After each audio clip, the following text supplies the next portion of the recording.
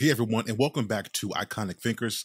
This is a podcast that we use to really have great conversations about things that inspire you to grow and to become better. Today, I'm going to take some time and I want to talk a little bit about collision, the necessary collision that has to happen between your skills and your talent, the collision between your skills and your talent. Most of us have been raised, particularly if you are raised in Western culture, and I would suspect around the world for the most part that we go to school, we obtain an education, we become skilled at something so that we have a means to survive and to take care of ourselves. And this is a necessity. I believe that everyone should have something that they can rely on for basic survival. We're not even talking about passion yet or about self-expression or understanding that there is a more creative side to you. I mean, something that you can do that if push comes to shove and we don't have all of the liberties, all of the outlets, all of the opportunities, that you have a basic set of skills by which you are able to procure an income and survive. But I think that if we only go through life solely focused on survival, making sure that we have the basic necessities, and we could even break this down on a deeper level by making sure that we have what society deems as a standard,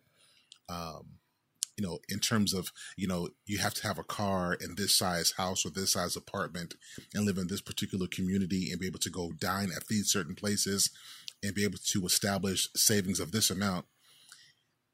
I think that we have to begin to look at our skill sets as a means to set a foundation for us to be able to do the things that make sense, the things that reach and inspire with our talents. My concern is that there are a lot of people, some of them are our families and our friends, and if you listen to this may even be you, where you've got skills, you've went to school, you have an education, you have a skill set, you have a trade, you have something. But even at being proficient at what you do from a skill perspective, there is still an emptiness. There is still a level of unfulfillment that you have inside of you because while you are able to survive by yourself by using the skills that you have developed, whether it's through school or through self-studies, you have something.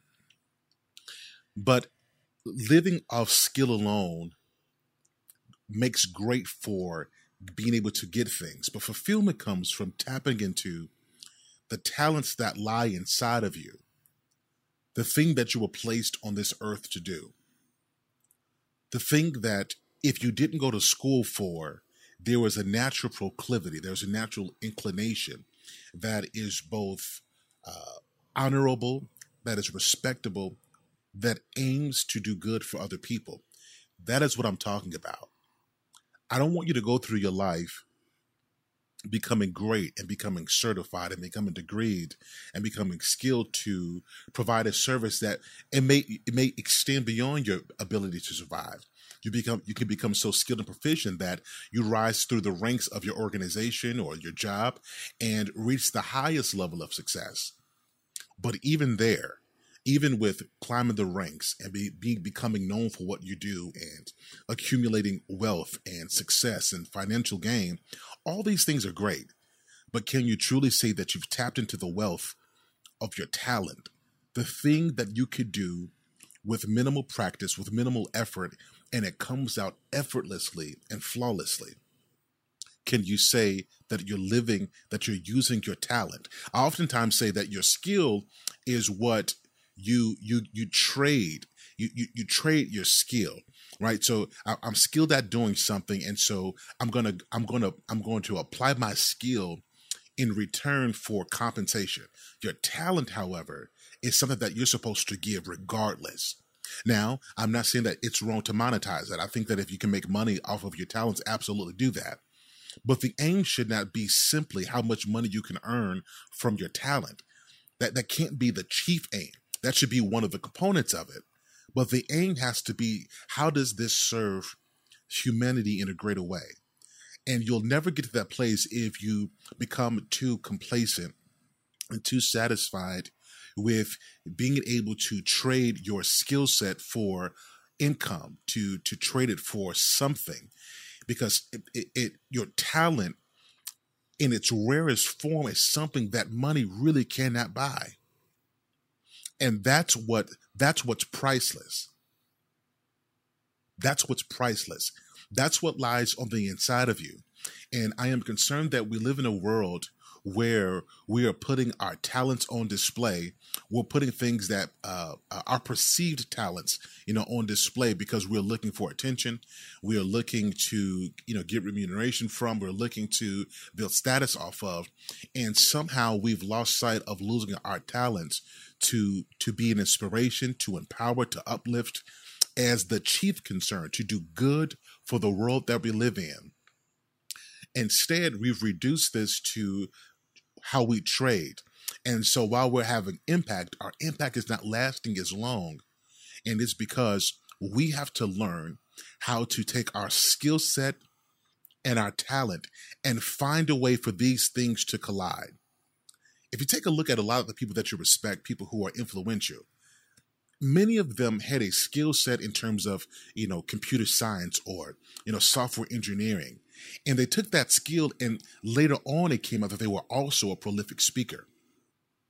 You'll see some of the most introverted individuals who are great at a thing, who may not have grown up having friends, or, they may not have been very popular.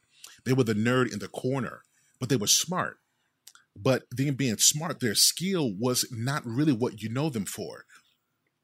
You know them for the ability to command, to demand greatness out of people by their leadership abilities, by being able to tap into the spring of giftedness and talent, and being able to reach people at a level that, looking at how they grew up and looking at how they were in school and seeing their family dynamics, it wouldn't appear, but their talent shines through, and beyond their skill, beyond their intelligence, you're able to see something that money could not buy. This is what I want you to begin tapping into. I want you to go deeper beyond what you're capable of, what your skill sets are. And I really want you to start spending some time investigating the you that you are unaware of yet. Really discovering how you can give your greatest good to humanity. How you can make an impact, that if something were to happen to you today and you were no longer with us, your talent outlives you. And there are residuals on the gift of you discovering yourself and positioning that to reach other people, that it outlives you for generations to come. So I'm encouraging everyone who's listening, and this doesn't matter if you're young or old, it doesn't matter what class you're in. Everybody can have a skill, and everyone has a talent. We need you to take some time to discover what that is and make those things collide so that you are able to effectively impact the people around you and not go through this life fitting in and getting along with individuals for the sake of getting along. Sometimes when your skills and talents collide, I know that we think about this in the negative sense when we talk about collision. We talk about collision insurance, and you think about maybe a car accident or something like that happening. But collision is also is a different meaning. It could also mean that two different particles or two different things come together, and the force of both of those come together, creating a new energy. And what I'm saying to you is that maybe there's a level of momentum and motivation that you're looking for. You're looking, for motivational speakers to give you this, and you're looking for the next book to give you this, and all those things are great.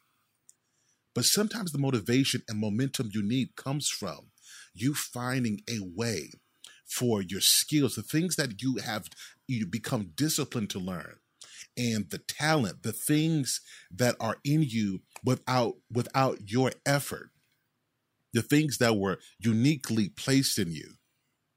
When those two things collide, it creates a level of momentum that you don't necessarily need anyone else to spark. You can spark it yourself. That is what I want you to discover. I want you to take some time to figure out what your spark is, what that talent is, because that's what's going to change the world.